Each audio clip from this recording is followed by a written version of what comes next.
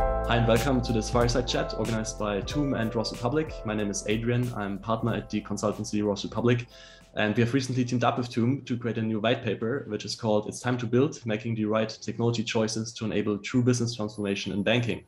In the paper, we invite you to discover the most important market shifts happening in banking and fintech, the key technologies driving the industry forward, as well as what to look out for when choosing a core banking solution. The white paper has just been released, so I really recommend you to check it out. You can do that on Toom's blog, which you find at toomplatform.com. And the fireside chat today is our third and final episode in which we illustrate how a modern technology vendor evaluation process should be designed, as well as the key factors to consider along with it. You can see our guests already on the screen, so let me quickly introduce them. We're really happy that we're joined by Andres Kitter from LHV UK. How are you doing, Andres? I'm good, thank you. Pleasure to be in this podcast. Thanks. Awesome. Yeah, so Andres is the head of LHV UK. LHV is an Estonian financial group offering a full suite of banking services. It's the only provider capable of granting customers to both instant British pound and euro payments directly. It's also the trusted provider and partner for payment service providers for years, servicing a variety of customers ranging from fintech unicorns to established financial institutions. Previously, Andres was working at Skype for over 6 years. His last position was payments and billing partner manager. So Andres, I would be really interested to hear from you firstly, what excited you to enter the banking industry after 6 years at Skype, and then also maybe in your own words again, what LHV is offering. It's a very good question. I think Skype as a company has provided all of employees really good growth platform, and I was dealing mainly with the payment partners. Skype had 24 payment integrations. We offered 64 different payment methods. And that actually gave me a very good understanding what a good merchant needs from the banking partner, payment service provider. And I ended up just consulting LHV at the beginning. But I got a really good feeling while talking with the LHV founders that this is exciting bank which actually can build the product offering beyond the retail banking, what we did at that time, to also a kind of banking services, a merchant services business. So it was really challenging kind of role what was presented, and that's why I took it. Although Skype, as said, was a magnificent platform for many employees. So awesome. That's part of Skype as well. Yeah, so sounds great. So then let me quickly also introduce Thomas Toivonen, who's the co-founder and CEO of Holvi. How are you doing, Thomas? Very good, thank you. Awesome. Yeah, so Holvi is the home for freelancers and small businesses, especially a home for their finances. And it offers a business account, MasterCard, invoicing, and bookkeeping tools all in one place. So Holvi simplifies the more time-consuming distractions of financial administration, helping business owners to manage their balances. So again, Thomas, thanks a lot for joining. Could you also quickly describe your own background and also Holvi's offering quickly in your own words? No, absolutely. I've been with Holvi since the start, so the past 10 years, and been a very interesting road to building a B2B neobanking pioneer. We were 5 years part of the Spanish banking group BBVA. Now, since the so about 12 months, we've been now a fully team-owned entity after a management buyout. So been very exciting last year for us. And yes, we provide a full set of services for small businesses in Europe, Germany, Finland, main markets, and our customers get a cash flow management service from us, all the payment services they need, and we have a credit offering now in Germany and Finland for freelancers in pilot capacity, rolling out in the first quarter and in larger volumes. Yep. Great. And then our third participant is Toom. It's Rivo Ibo from Toom. He's the co-founder and chief business officer. Rivo, could you also provide a short introduction to yourself and what Toom is offering? Absolutely. And hi, everyone. And absolutely a pleasure to be with you here, like Adrian, Andres, and Thomas. And as Adrian said, I'm Rivo, like chief business officer and co-founder at Toom. And if you ask what Toom is, then Toom is an API-first next-generation core banking suite. which means that we are the platform of the likes that like the guys at Volvi or like the guys at LHV are basically, let's say, selecting after certain period of time when they look, let's say, to what kind of accounts to chase, what kind of new business models to launch, and so forth. And yes, absolutely, I have been one of the critical guys to launch this venture, so that when we saw the void on the market, we understood that we have something in our skill set and experience base, what to offer to the market. And here we are, and really looking forward to the discussion today. Yeah. All right, amazing. So I think let's directly jump into one of our main topics, which is how the evolving technology stack at banks will affect vendor procurement. In a white paper, we call it Building a Foundation for Growth. Just to provide some context, our main message is basically that to generate new growth and transform a business, it now really takes a deliberate strategic decision about which digital business models to line up against. We talked about them in the last episode, for example, platforms or aggregators. It takes a deliberate decision where to play in this new ecosystem of business models, which new technologies then also best support that business model. And also lastly, how to win in this new evolving embedded finance era. So what we have been seeing as well is that the largely the business models underlying at traditional banks have remained largely unchanged as well. So it's very balance sheet heavy, very lending focused, which in the business environment over the last years has been quite challenging. And they have to compete against new business models, which are more origination focused, more focused on value-added services, for example, digital distribution.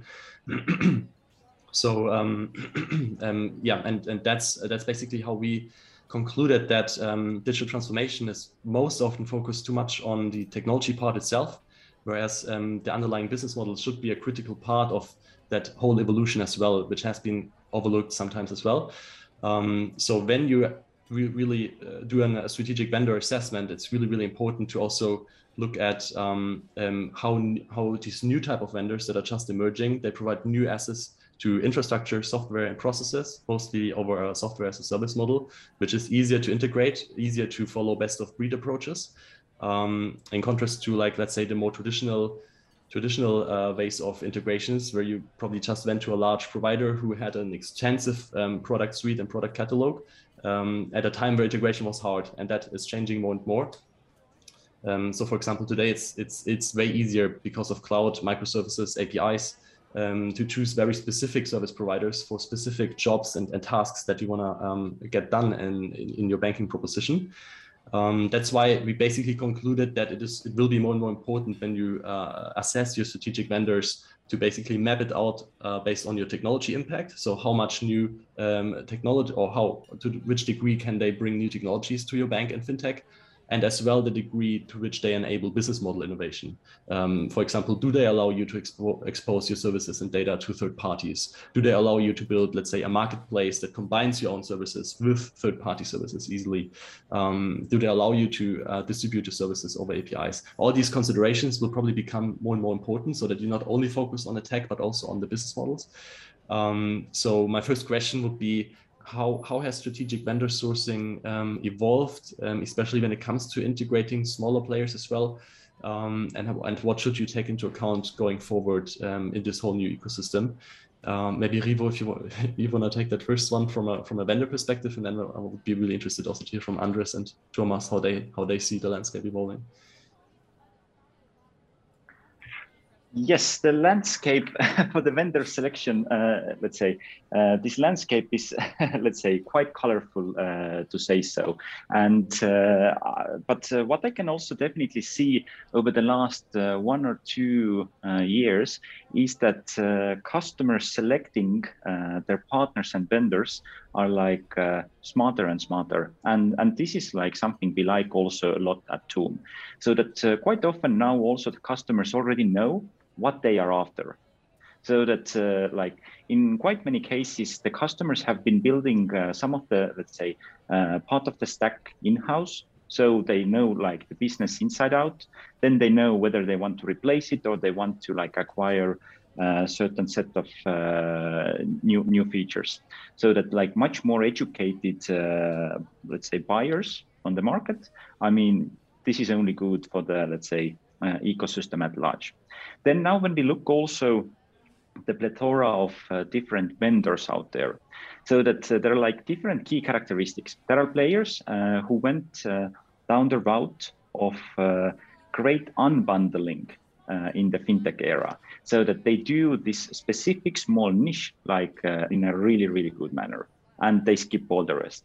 Then there are like some of those larger infrastructure players who have taken the, let's say, really hard route.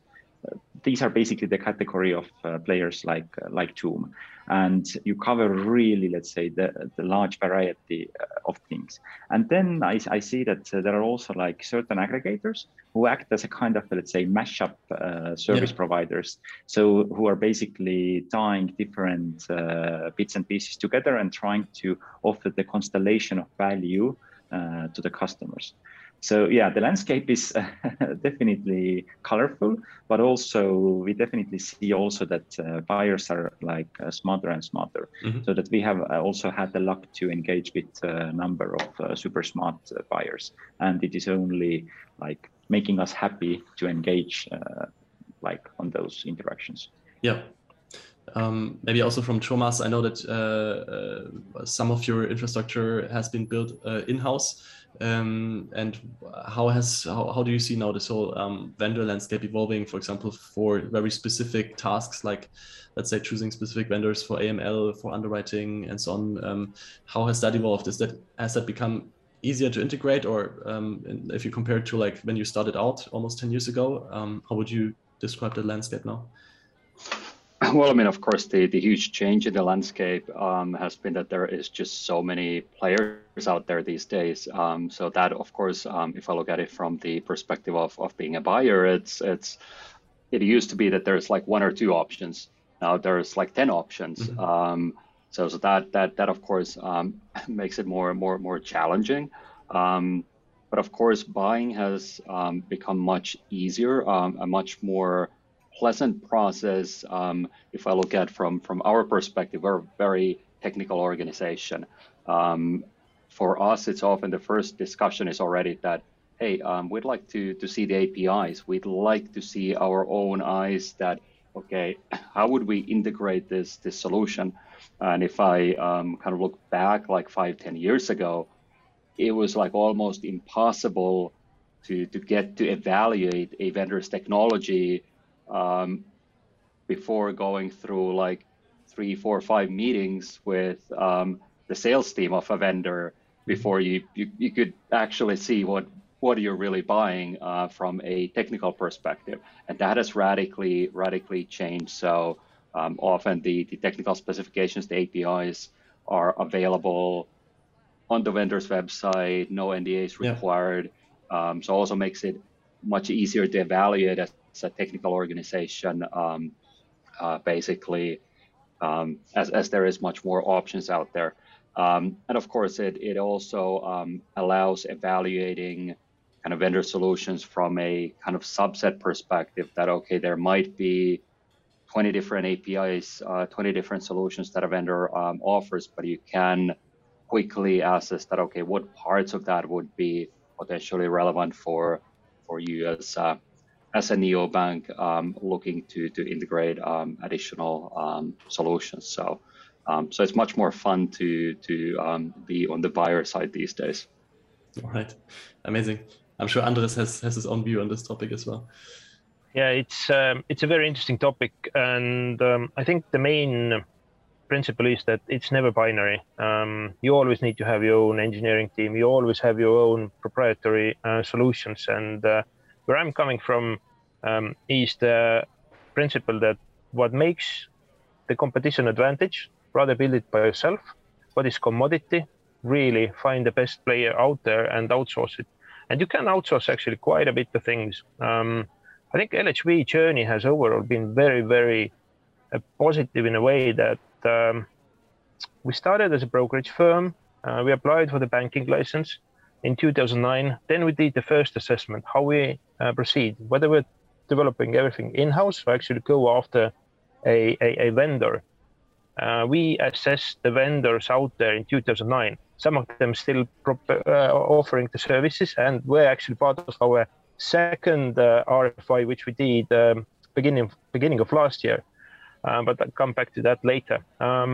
But we decided in 2009 to build our own platform, but with the principle that we always look at the other vendors who can provide certain services for us in a properly outsourced manner. Our brokerage services in certain markets are provided by Interactive Brokers or Saxo Bank. Our AML platform has always provided by the different vendors. So we've been very, very flexible.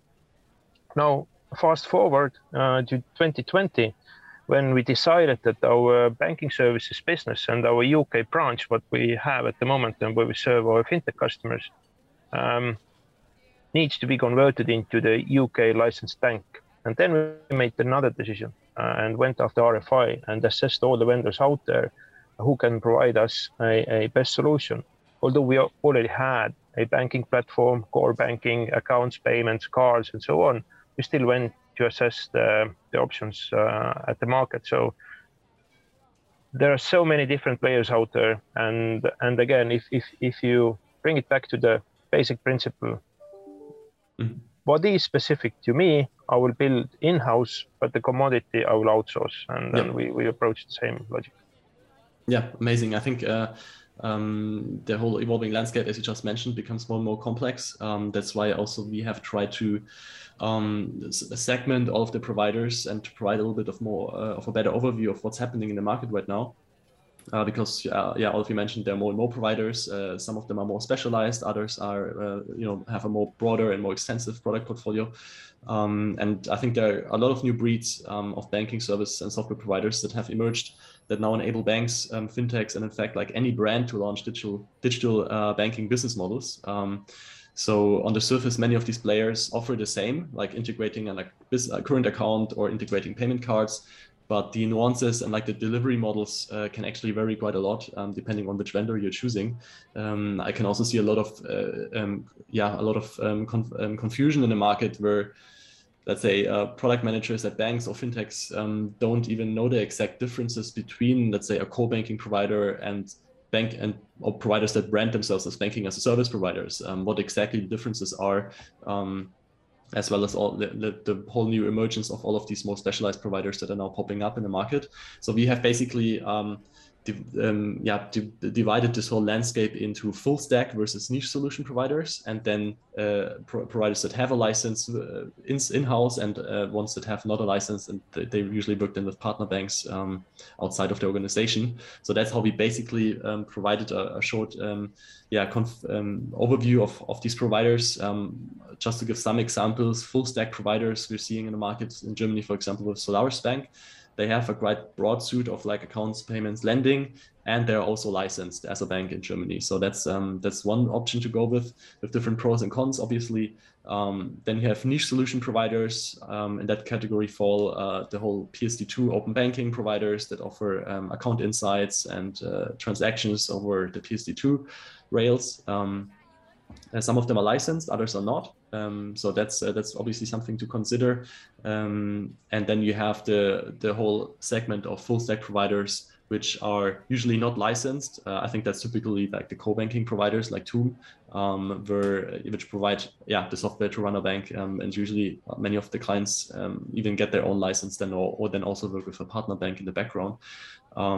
So yeah, I would be interested also to hear from your side how you see this whole evolution and how you see these segments. Maybe also from Revo again, I know that Toom has had a recent rebranding because of the whole modular banking term has been quite, distributed across the whole industry. So that was obviously probably difficult to keep that one going. But how do you see this evolution of core providers and banking as a service providers? Yep, and this one also, let's say, partly maybe goes back to my previous answer that the landscape is colorful, so that there are like tons and tons of players. But yes, what concerns also the rebranding, so that who is not aware, then until end of September last year, we were carrying the brand name of Modular Bank. But as modular banking was becoming a generic term, and we are not the license holder, so we had to basically initiate the mission and find a new brand identity. And that was when Toom emerged. And Toom has such a cool meaning in Estonian, which means core, and trying to describe also the essence of what we do. But from the vendor perspective, let's say, look this landscape in a very pragmatic terms.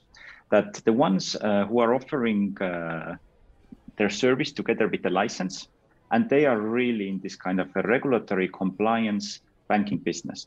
Then there are players like Toom or Thought Machine or Mambu, who are basically the generic core banking system providers without the license. And we belong into the category of technology players. And already there is a huge difference. So that in one case, you already subscribe to a service where the license comes along. And in other case, you need to acquire the license on your own, and then you can operate the tech stack. So that each of the business model has its own pros and cons. So that maybe it's also like a good time to give a word to Andres and Thomas, so that how do they see this kind of diversification on the landscape? And yeah. I have a very specific question to Thomas already, which would be, if you could start Holvi again, would you still choose to get your own license and then just use the specific technology vendors to build out your stack, or would you just go for a banking as a service provider, which are licensed, which would then also provide you with the license, and you just focus on building, let's say, more the front end part of your offering, which we have seen, for example, in Europe and in Germany, like many of these new fintechs have chosen not to get a license and just start out with that. What's your view on that basic decision that most of them have to make? Well, I mean, of course, if I look at from our perspective, when we started out, which was like 10 years ago, the options of not getting a license yourself didn't exist. The technology solutions out there were really classic core banking vendors. As a 10-person startup, you wouldn't even have been, from a resources or from a process point of view, you wouldn't have been able to purchase those services. It was just not geared for what we were at that point. So it's really hard to say, would I have done things differently, because you always use what is available at the time. I mean, if I look at for a completely new entrant to the market at this point, I would probably start with a banking as a service platform, something that brings both the license as well as the technology.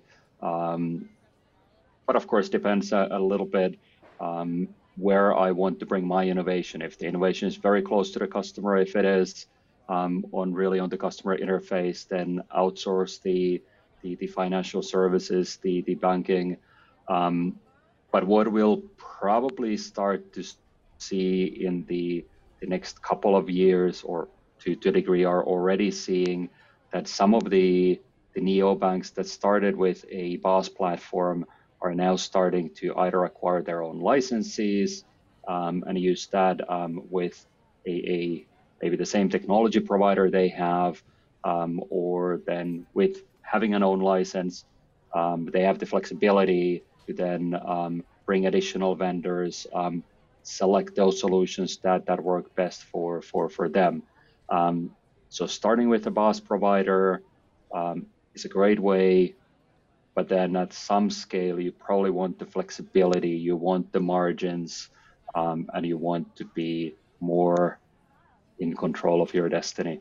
Yeah, absolutely. I can fully agree with that. I think that has also been at a time where the customer experience at more traditional banks has not been that great. So many, also like in the SME banking space, providers just launch by using, let's say, a Solaris Bank type of offering that bring them the license, but also a very standardized product set. So all you can focus on is the customer experience, which was at that time better.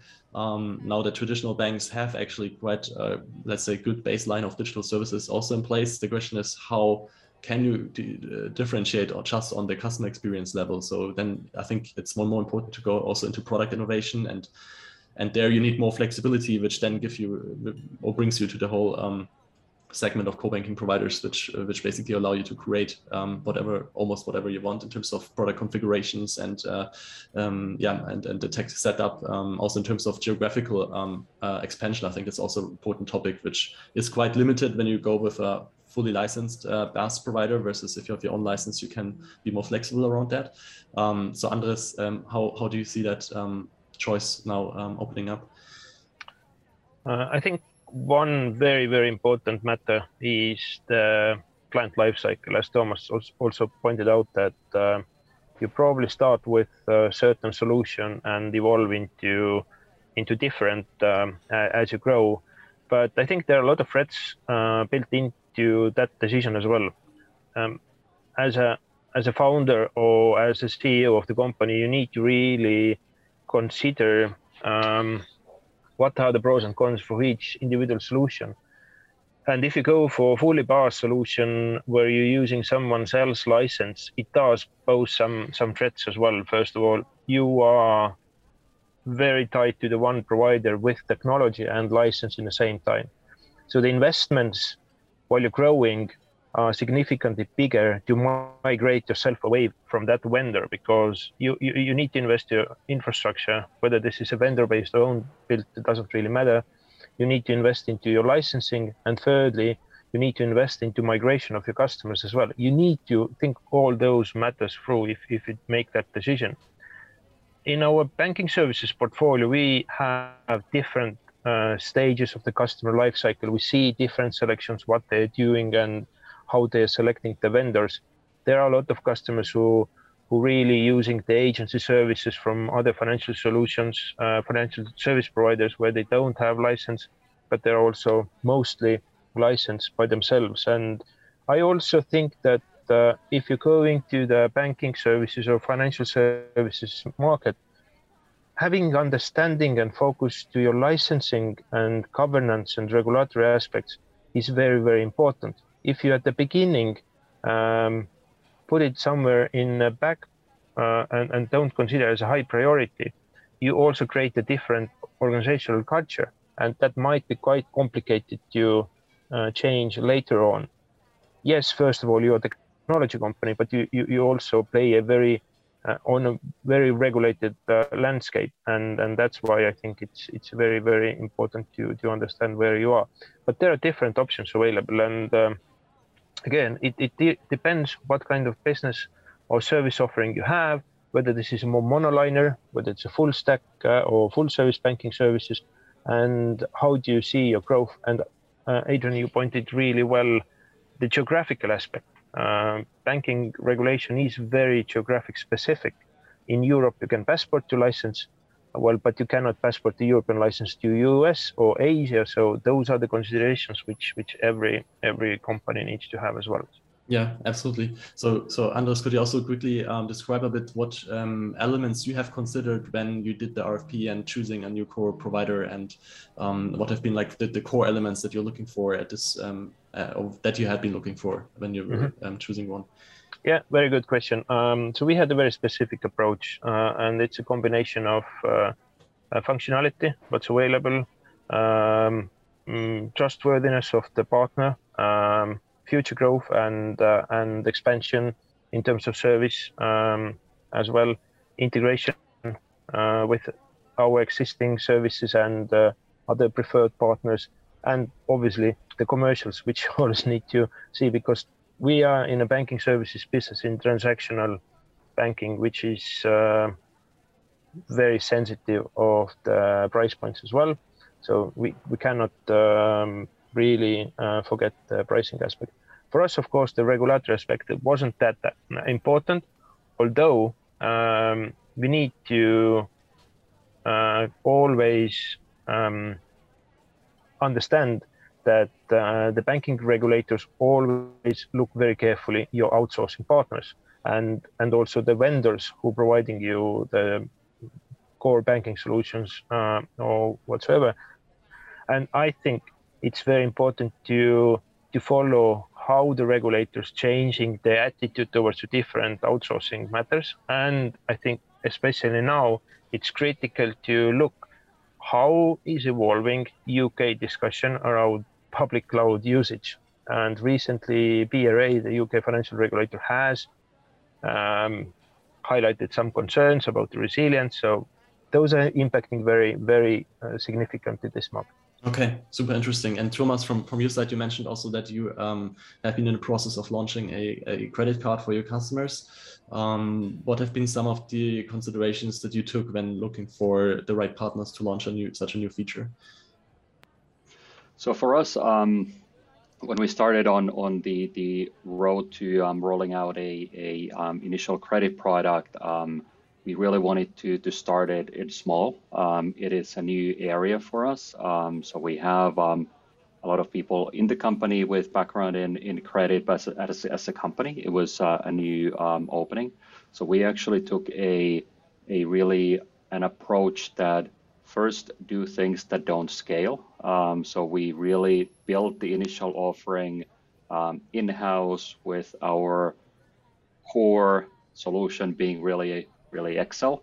So building it kind of from small beginnings, making sure that we understand everything that goes into the process so that we are sufficiently educated ourselves as well when we start to look at vendors, when we start to make the decision of build or buy. And that's something that I would really recommend for kind of new entrants to anything related to financial services, that you try to do something small before you commit to a solution, so that you are a educated buyer, which is of course in many ways difficult for a completely new entrant, especially if you don't have your licenses. That is a big push to become licensed, and only then you can start to do certain things. So again, there as well, PaaS providers that provide both the license as well as technology, very helpful. But of course, you do then take the vendor lock-in, and you're maybe taking that lock-in very early in your company's life, where you are not in the best position to know what exactly you want for the long term. Yep, no, fully agree. And Revo, now from your side as well, Andres has mentioned functionality, trust, future growth, expansion potential. Thomas started small, first built a small solution in-house to be better informed and educated around what vendor to choose. I know that, what are the challenges that you're seeing at clients? And then we can also maybe go into how TOOM is approaching these challenges. I have some points in my head, but I would like to first hear from you in general terms, how you see what's happening. I think these are all very relevant points that both Andres and Thomas highlighted, and maybe to let's say bring or highlight few additional thoughts that we are seeing basically across the globe when interacting with institutions with various sizes, like really from the new entrants to already large regulated banking groups. Yeah. So that one thing definitely that nobody can underestimate is the time to market, and what are basically all the, let's say, cost factors associated to launch such kind of value props. So that we at TOOM, we have a lot of belief into the configuration-based launches. So which means that when already we at, let's say, who are behind the platform, we know what kind of capabilities, instruments the customers already require, and then we make those capabilities available as configuration, which is significantly reducing the risk and the time and the effort required to launch those value propositions. And also it is a good thing for the customer, because then they are much more self-sufficient, and they can own this product management and do things in very agile and nimble manner. So that is something that let's say is one of our core beliefs, that configuration based and also avoid the kind of custom one-off development as part of the offering.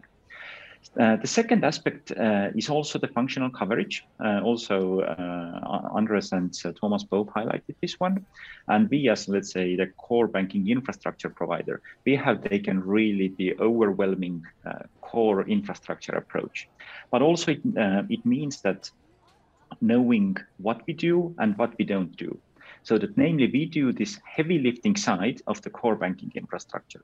But then at the same time, this is not everything. You still have the AML services, verification services, and so forth. And over there, we have a twofold approach which we offer to the customers. Namely, we either offer an a la carte menu of like 3 to 5 more common used vendors in those areas, or as alternative, if customer already has their, let's say, favorite, for example, verification service provider, let it be Estonian Verif, let it be like Confide or whatsoever, like we leave the integration endpoints open so that we do not force customer to use anything out from the a la carte menu, but at least there is an option to have end-to-end service available. Then the second key aspect when considering, let's say, different technological choices and implementation paths, then there is something we love a lot. And this is what we call a gradual approach. So that if you look already, maybe even, let's say, 3 to 5 years ago, then many still decided that it's either everything or nothing. So that now also, as Thomas highlighted, that you have your core offering, you want to expand into new areas, you at least, let's say, even for some time being, run the business in Excel. If it's scale and you decide to go forward, then you can move forward with that piece. And it doesn't need even, let's say, to change the, let's say, rest of the core interactions. But the gradual approach also is one path for the large regulated entities, how to modernize the offering. For example, you start with the consumer finance offering, you establish the critical endpoints to the treasury, risk systems, scoring systems, payment gateways, and so forth. Once you have this success in place, then the success is built on top of the success, like enhancing your offering later to the SME financing, mortgage lending, and whatsoever. This is already so much more easier. And also the belief that change is possible, it's getting there. Then Andres also highlighted the efficiency factor. So that I think, yeah, like, and this entails also the cost. So that we have a lot of belief into the simplicity and transparency. So that the customer always understands that there are no hidden fees. And basically the cost structure is something that you can predict and rely on. That we have seen various vendors also in our like former lives when advising and consulting different institutions. And there are plenty of different schemas. So that's why we decided to go in favor of simple and transparent option out there. And definitely also the choice that, let's say, how you run and operate your platform. And this also concerns the resilience and business continuity and how does the regulator see those aspects. So that we at TOOM, we have decided that, of course, we follow all very closely what the regulators say and where the industry is moving and applying all the best practices. But also from the technical perspective, we do a bit of extra work and we keep the platform infrastructure agnostic, although born in the cloud. So which means that as a sole vendor, we are able to demonstrate that how does the exit strategy actually work. So that those are the kind of key characteristics maybe that we see out there, like reoccurring basically on global basis. Absolutely. I think one very interesting quote that we also have in the paper is that one of your customers told you that it basically took them 6 months and 100,000 euros to change the interest rate of an existing credit product. That brings us to the first point that you mentioned, which is around customization versus configuration. So I guess that's gradually also a very important point. Maybe also from Thomas would be interesting to hear from your side. How do you avoid these kind of lock-in effects, and how do you like ensure that you're that you don't run into these problems that older institutions have, and just running on quite let's say older infrastructure with a lot of tech debt that then brings a huge cost base with it, and especially if you want to change something, how do you approach this topic? Well, I mean, it comes a little bit to also what Anders mentioned, that outsourcing in the financial industry, it is an area under increasing scrutiny. It's always been important, but even more important these days. So as a financial institution, you can always outsource a process, or you can outsource a part of your technology stack, but you still and you cannot outsource the knowledge, the understanding. You still need to understand what the product is that you're offering to your customers, what the process is behind the offering. So you really need to have that knowledge, those skills in-house, and also hold whatever vendor you have accountable.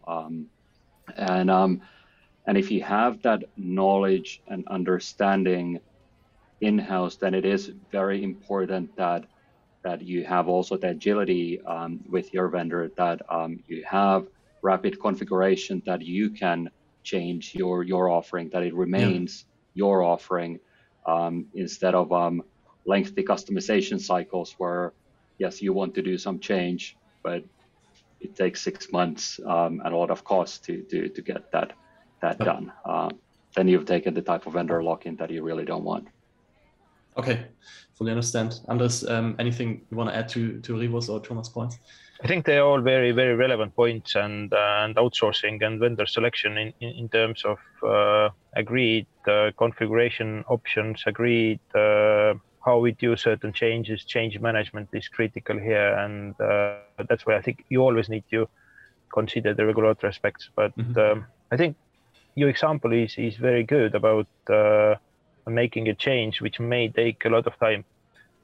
It's a classic example how the old banking core systems are not capable of keeping track of the innovation. And I think if you look at the large banks, most of the core banking solutions would never considered, for example, BSD2 account services information options. So they're just simply not built for that. And that's why you have a lot of costs related to upgrading those systems and making those systems suitable for the modern banking services. Well, what do you think? How will the landscape evolve then? Is there, I guess there's, as we mentioned, space for the fully licensed banking as a service providers that help, let's say, really early stage fintechs or also others that are not coming from the financial services industry to launch quite fast because they already bring the license and the regulatory expertise with them. Then we have broad suite of providers like Toom, which are like really modern core banking providers. And then you have, of course, there's still the like segment of traditional, providers that have a super extensive product catalog and are still trying to also obviously modernize their own systems and bring that to the cloud and so on and make them more configurable. What do you think? How will this segment split up in the future? Longer term?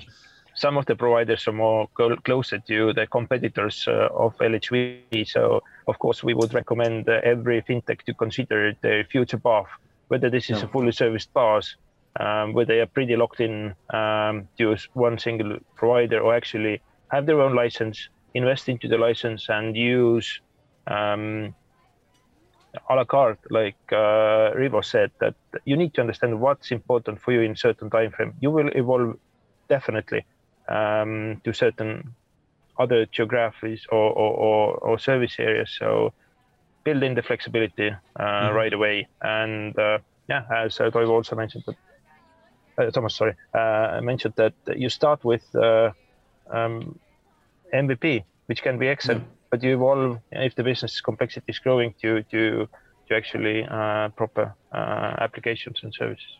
Yeah, sounds great. I think that is also one of our main messages that we have put in the paper, which is that like the leading and winning institutions of tomorrow are basically leveraging technology, not only for the technology's sake, like that you're not moving for the cloud for pure cost savings, for example, or using APIs just because it's regulated, mandated by regulations, but really rethinking that how to use technologies and also the new breed of providers that are born in the cloud, as Rivo has said, and use that really as a competitive advantage, because it's probably very clear that in the future at least one part of it will be that financial institutions will compete on their technology stack, and it is already the case today.